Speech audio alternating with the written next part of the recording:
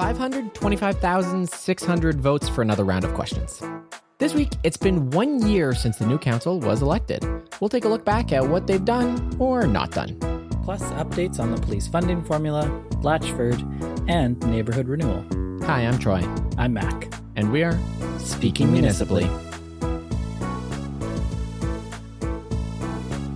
Welcome back to Speaking Municipally, episode 195, where this new council, majority of which are newcomers, are celebrating 1 year of being elected. We, of course, on Speaking Municipally, have been engaging through the hell of following council for over 4 years now. So have fun in the next 3, councillors. I can tell you, it only gets to be more of a slog. On to the rapid fire. The City of Edmonton has opened 2 new indoor fields at the Edmonton South Soccer Centre in a project that was funded to the tune of $20 million from the City of Edmonton and $9.5 million from the Edmonton Soccer Association. In a release, Ron Orr, Provincial Minister of Culture, said his government was proud to support this project, which will facilitate community development, recreation, and mental health, all of which he indicated were priorities for the Alberta government. Like with all Alberta government priorities in Edmonton, however, the contribution was less than 2% of the entire project cost at $500,000. Amos Wiebe, an Albertan photographer who captures wildlife on camera, said this week that he thought he had seen a raccoon up north near Grand Prairie. The video of the creature with sunken, dark eyes scurrying on the ground and eating trash, acting like a harmful, invasive species to Alberta, certainly looked like a raccoon, but upon closer investigation, it appears Mike Nicol has just moved to Grand Prairie. The Alberta government is trialling a new type of holiday. Where most holidays occur annually, the UCP government is trialling a new schedule for a holiday that happens every third day, forever. The scheduling of this holiday should align with Danielle Smith walking back and not apologizing for the comments she made on the previous holiday, 3 days prior.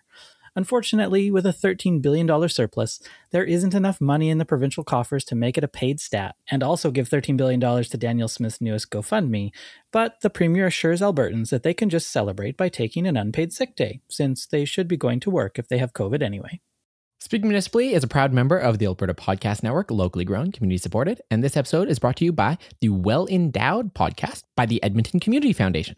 It's hosted by Andrew Paul and Lisa Pruden, and it explores the impact of passionate people who are working to make Edmonton a strong, vibrant city to live in. The Edmonton Community Foundation helps people create endowment funds, and the podcast tells the stories of how those endowments intersect with the community. You can subscribe at thewellendowedpodcast.com or wherever you get your podcasts. Mac, first up on the agenda, it's the first anniversary of the new city council. Just over a year ago today, the vast majority of newcomers were elected to Edmonton City Council, and there's been many a take published, many a celebratory tweet published, and I just want to start off this discussion acknowledging that we have criticized this council on this podcast before for poor agenda management and for asking too many questions, e.g. the title of this episode. But my hot take on this is that this council has actually done quite a lot this year and has accomplished a substantial amount. Well, let's dive into that a little bit more. You're right. It's the year anniversary. I have to say I liked the mayor's take on this celebratory post. He didn't celebrate a year. He had a big gold 365 behind him, these balloons that said 365. So nicely done, Mr. Mayor. Nicely creative. I was surprised to hear that you think this council has accomplished a lot, Troy, because I seem to recall over the last year of podcasting with you and paying attention to this city council that we've talked a lot about how things get delayed, meetings go much longer than they should. You know, things kind of get kicked down the road. The can gets kicked down the road. What comes to mind for you when you think about like how much this council has done? Well, first, I would say that if we're using kicked the can down the road as a metric for council accomplishing or not accomplishing anything, no council has ever accomplished anything. Every single one of them kicks the can down the road constantly.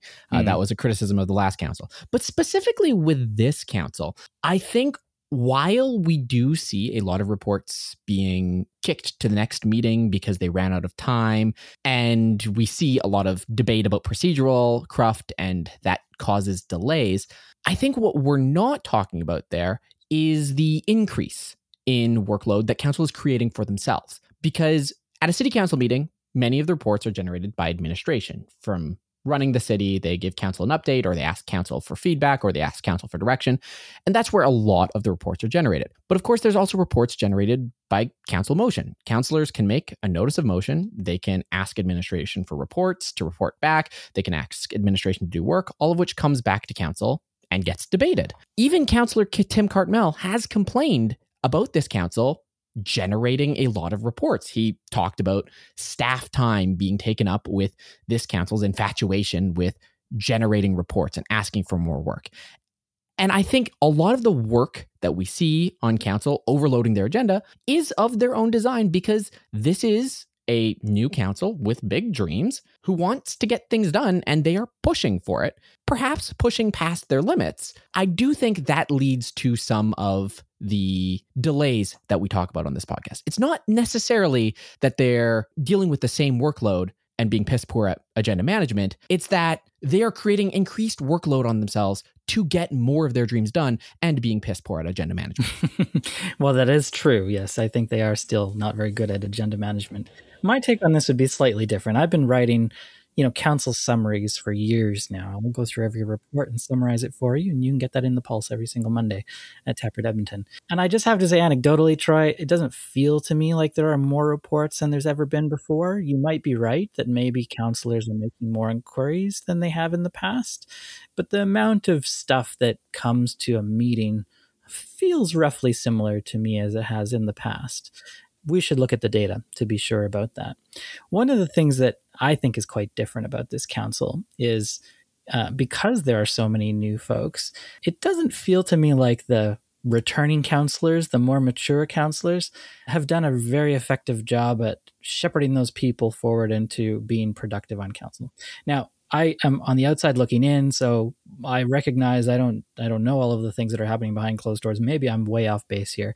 And if you're a counselor and you're listening to this and you're offended, then you should tweet at me and tell me why I'm wrong. But it seems to me that the new counselors have been able to try to take their agenda forward, try to ask for these bits of information, try to make motions at council and committee, all of which looks good and is, I guess, being busy and doing work, as you say, Troy, but it hasn't actually been super effective. I feel like the backdoor conversations, the hallway conversations that previous councils seem to have aren't happening with this council. So when things get brought forward to committee or to a council meeting, they haven't been developed. They don't have buy-in from their colleagues. There's no sense of whether something's going to move forward or not.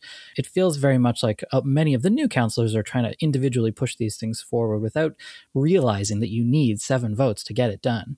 And I think, I'm kind of pointing the finger at the returning councillors who maybe could have been more forceful in giving some guidance. Now, I recognize they're outnumbered, and so maybe they didn't want to do that. But I think, they could have helped shape it a little bit more. And maybe that's more on the mayor. Maybe that's the role of the mayor to set the tone for council. I hear what you're saying. And I think that you have identified the correct symptom in that council is coming at this from very disparate individualistic approaches. They're not doing the necessary backroom meetings to get consensus. And I think of no better example than the 102 of pedestrianization, where right up until the final vote was tallied, I had no idea how this was going to go.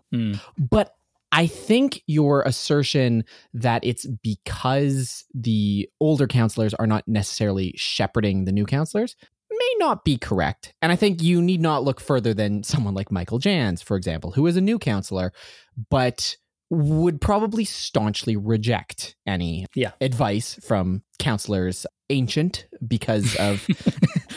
But even then, I think of the dichotomy between the 2 police commissioners, Sarah Hamilton and Ann Stevenson, who Sarah Hamilton, I think is fair commentary, has not levied any criticism whatsoever towards the police in this term. Whereas Councillor Ann Stevenson in the police commission talked about the need for a different format, for more accountability, for more openness, came onto this podcast to talk about it, and really went to bat for it. And I think what we have here is small c conservative older counselors. They're not necessarily right wing, but if you look at the motions and you look at how council votes, the current set of long-term sitting city councilors tend to vote against substantial change. Yeah. They are protecting some of their old decisions that new council is relitigating, and even on new motions like Aaron Rutherford's motion about reducing police funding, you found pretty well along old council to new council lines how the vote went, with a couple people flipping back and forth. Yeah, I think that's true. And, we should keep in mind that these are 13 real people who have things going on in their life aside from council. And so maybe their opportunity and their moment to really dig in and get involved is, different. It ebbs and flows, right? It goes up and down depending on what's going on in their world and in the world. And we should remember that this is a 4-year term for council, right? So maybe we'll start to see, as you mentioned, Sarah Hamilton or some of the others who have maybe been a little bit more quiet compared to the new folks, start to pick that up again once we get past the relitigation of decisions that they might have been involved in the past. And I think a good example of that could be coming right up, right, with the next 4-year budget, because this is, to the extent that they have the ability to approve new funding, a lot of it's already been accounted for.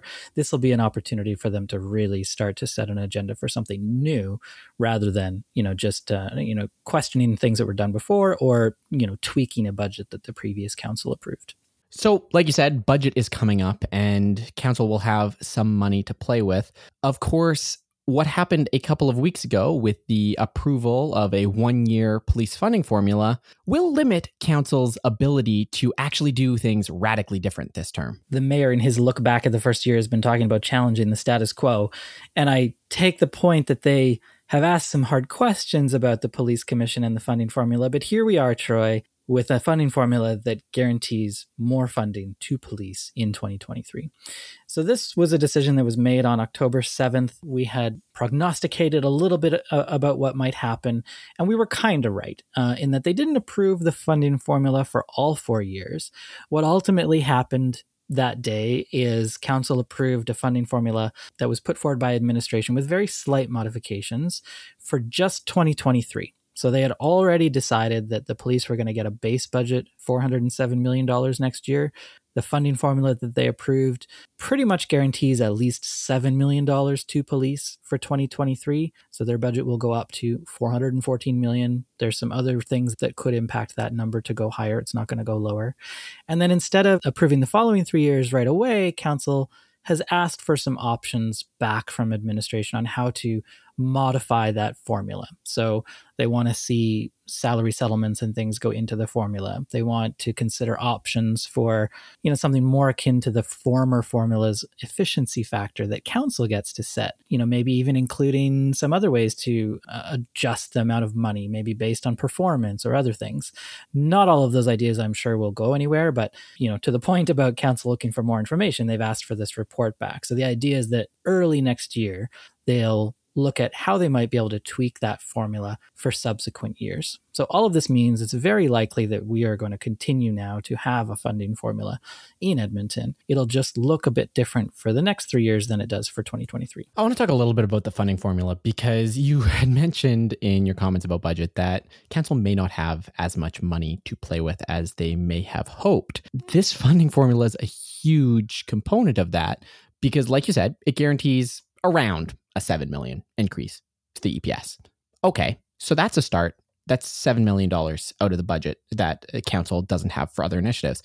There's also the Healthy Streets Operations Center. Councillor Andrew Knack has indicated that this additional maybe $7 million increase, that shouldn't be in addition to the Healthy Streets Operations Center funding. So around the $4.5 to $5 million that would have been going to the EPS for that operations center, that would quote unquote come out of that $7 million. So, maybe it adds another $4 million to this budget. Maybe it doesn't.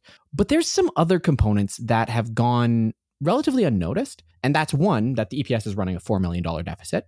Where's that money going to come from? That could be another $4 million.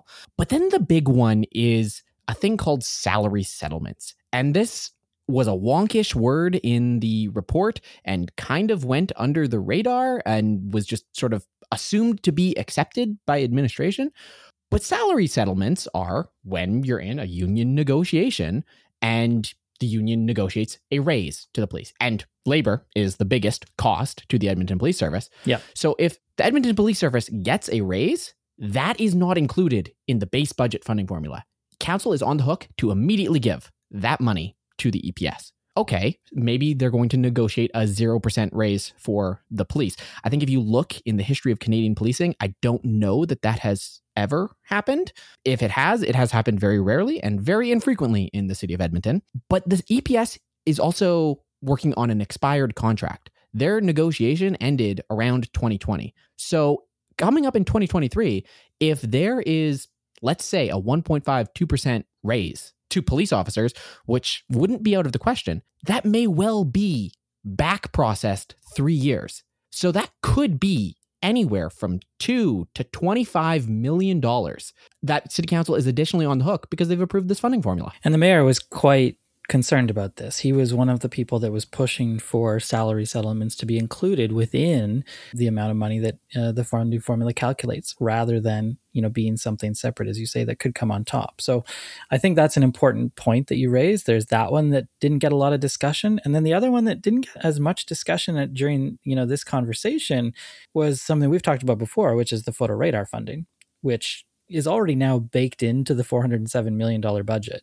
So we are going from $385 million in 2022 to $414 in 2023 because of the funding formula, but also, baking that photo radar funding into the base budget. So that, significantly reduces the amount of money that council has for other operational activities. And if you're thinking, hey, maybe the UCP might turn an about face on photo radar, do remember that Danielle Smith is now the premier. The majority of this council has indicated that they want to freeze or cut the Edmonton Police Service budget. I would say if we were grading their first year performance on this file, would not be aces. No, definitely not. There's one other thing about the funding formula that I think is important to mention, and the only cap that is inside the funding formula as it's currently defined is this ratio between the police budget and the city's operational budget. So what they do is they take the total amount of money that the police service spends, so not just the tax levy part, but the total amount, so like $485 million, and they divide that by the amount of money that the city spends on its operational departments. So not the total $3 billion budget, just the parts that are about operating the city. And so that works out to about $1.6 billion in 2022. This is where they get the 30% ratio that they're talking about. And what they've basically said is that police increases in subsequent years, can't exceed that 30% ratio. This is interesting for a couple of reasons. One, it's a number that seems to have come out of nowhere. Like, why pick the ratio from 2022 over any other year or over a 10-year average or something? That seems a bit strange to me. In theory, it limits the police budget. So if, council says we're in a time of austerity, we can't increase spending, we have to ask all of our civic departments to cut back. In theory, it means the police also then have to cut back because they can't exceed that ratio. We can't increase them. But that also has a flip side to that, right? Which is that if we increase spending in our operational budget, we almost guarantee an increase over on the police side. Council doesn't, with this cap, have the ability to say, we're going to increase a whole bunch of money to our operational departments, but not to the Edmonton Police Service. And I think that's a problem and is one of the things that council has asked for more information about how they might be able to tweak that. Okay, so this sounds like a lot of technical jargon, and I can definitely see why city councilors were upset about not having enough time to review and fully understand this formula before it came to council.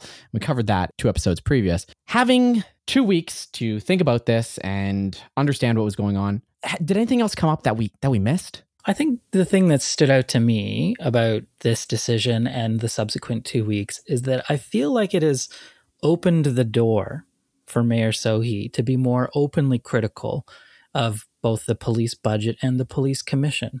I think he was a little bit reserved about that previously. He originally indicated that he wanted to go the service package route. He's now talked about, how he thinks a funding formula is the right way to go. But he voted against approving this funding formula for next year. He said at the meeting that he thinks $407 million is more than enough money for the police for next year. He then has been in the media quite a bit after that decision, calling the police commission model outdated. And, in his first year anniversary interviews, talking about how the ability of council to limit the amount of money that goes to police and to provide the kind of accountability the public requires is really limited. They don't have the ability to do that. So I feel like it really allowed the mayor to maybe solidify his position and feel more confident coming out and talking about it. Of course, I think it probably also helped that the head of the Edmonton Police Association, our good friend of the podcast, maybe he'll even take over from John D., Michael Elliott, he sent a very nasty letter to Mayor Sohi demanding that Sohi come to events that he wasn't invited to. Yeah. Just this kind of crazy trying to make it look like council and the mayor are out to get the police. And the mayor's been pretty consistent in his messaging over the last 2 weeks that he thinks they have enough money. He thinks they need better accountability, but he has great respect for all of the men and women who serve. I'll say one of the criticisms I've levied against Sohi in the past is that he doesn't have the sort of fight that I like in my politicians. I like a little bit of drama. I like a little bit of mudslinging. It makes for good podcast episodes. But one of the advantages of Sohi's very non-confrontational, collaborative, happy guy approach is that it really makes him very difficult to attack. When people like Michael Elliott of the Police Association say that Sohi is treating the police with open contempt and disrespecting every officer, it's very easy to have that rhetoric completely slide off as nonsensical. So if that's attacked or if that's just his personality, it's working for him, at least on this file. I wish you were done with police things, but Mac, I saw a few tweets from you this week talking about the slew of articles reposting a police press release about 5 unrelated shootings. And I think we got to talk about this. Yeah, I just wanted to briefly mention this, right? So the police put out this news release on Wednesday, October 19th, talking about how there were multiple shootings over a 3-day period. So over the October 14th weekend, they said there was 5 shootings that they had to deal with. There was a staff sergeant in the news release who was quoted. He said, quote, "We are surprised and thankful that there were not more injured parties," end quote, talking about these 5 shootings. This is part of what the police service does. This is part of what every police service does. They put out news releases like this, under the guise of informing the public and keeping them informed. But if you look at the things that they tend to make news releases about, it's the things that get people feeling uneasy. 5 shootings in a weekend sounds horrible. We really need police to look after us. That kind of thing. You won't see a news release that says there were 5 break and enters on yesterday at 3:00 or whatever, because that's not going to create the same level of fear in the public. So that's not a surprise. It's also perhaps not a surprise that in the current context of mainstream media, cut to the bone, that we often just see news releases like this basically rewritten and published. And that's what we got so far from both Postmedia, Global News, and CTV Edmonton. All of them basically just rewriting the press release without any additional context. And to me, the most important context on this one, Troy, is that, the police are talking about how there's 5 shootings. There's a huge amount of danger to the public. They're so grateful that no one else was injured. And not one of these articles mentioned that earlier this year, Edmonton police themselves shot and killed an innocent bystander. It would seem to me like that is pretty important context when they're trying to drum up fear about the danger of guns in our city. Edmonton police have killed multiple people in Edmonton this year that's not mentioned in any of these breathless propaganda stories. And that kind of makes me mad. Why, then, don't you write a letter to the editor? Postmedia seems to be publishing letters from anyone these days. Oh, don't get me started on the letters. It's irresponsible to be publishing those things. The people that... this is going to be a horrible generalization, right? But lots of the folks who read the newspaper have been reading the newspaper for a long time. And if it's in the newspaper, it's fact to them. And they don't care that it's in a letter. And the number of things that I see in the letter section that are just, unquestioned, horribly wrong, completely not based in reality is shocking. I browse Instagram or Facebook and I see little messages like, this post is about COVID-19. Get the facts on COVID-19. I feel like we need that in the letter section.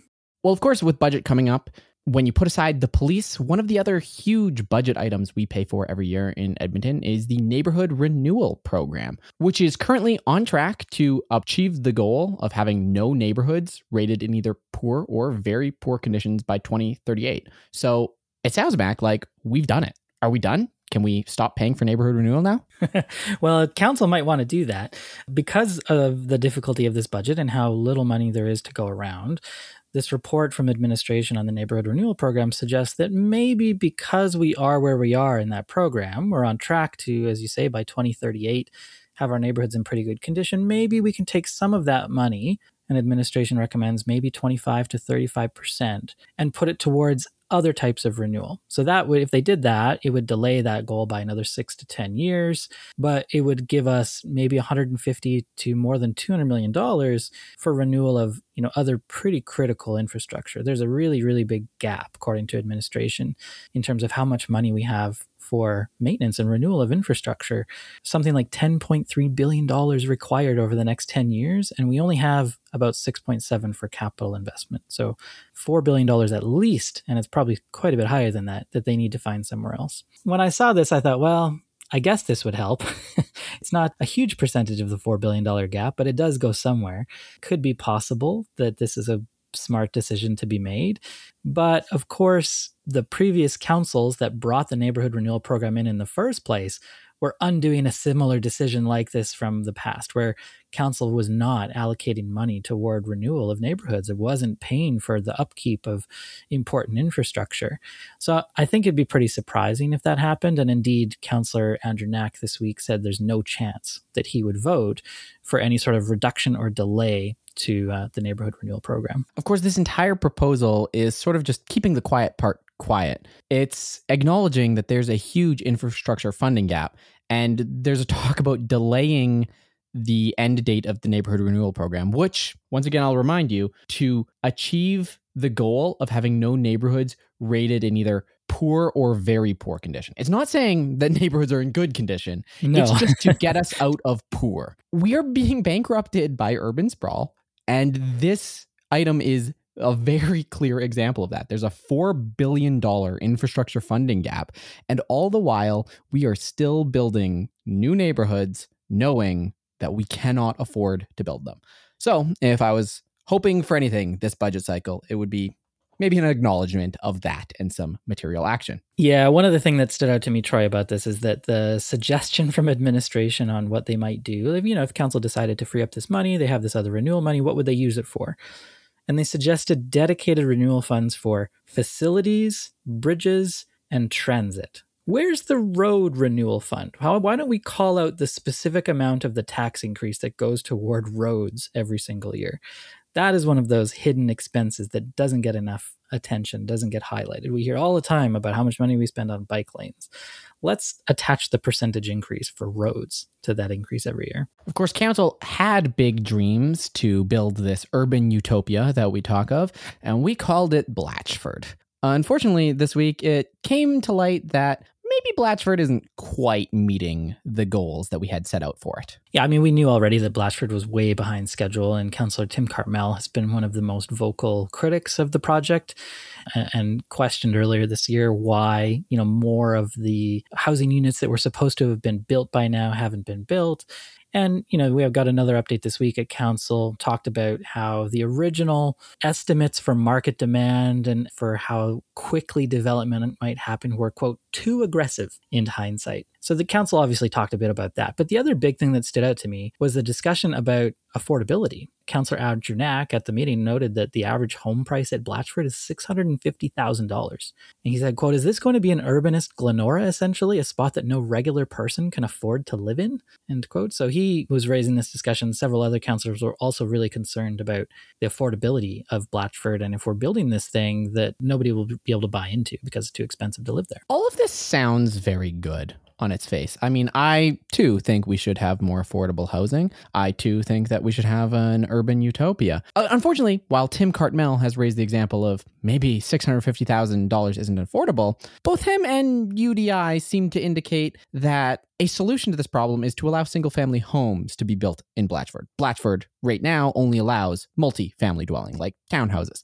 That's not a solution to the affordability problem. Yeah, I think several councillors pointed out that, in other areas of the city, average home prices are quite a bit lower. And maybe if we allowed them to buy single family homes, it would be cheaper for builders. They'd be able to do it more quickly. It would make it more affordable. But that really goes against the original goals that the city had in closing the city center airport and going forward with the Blatchford project in the first place. So I don't think it's just about more homes as quickly as possible. I think it's about shepherding the development of this project forward while still trying to achieve as many of those sustainability goals as we originally had. I'm just going to put a hot take out there. Is it a bad thing if Blatchford is an urbanist Glenora? The problem with Glenora is Carruthers' caveat that there's these massive houses in the core of the city that we cannot build more sustainable, dense development on.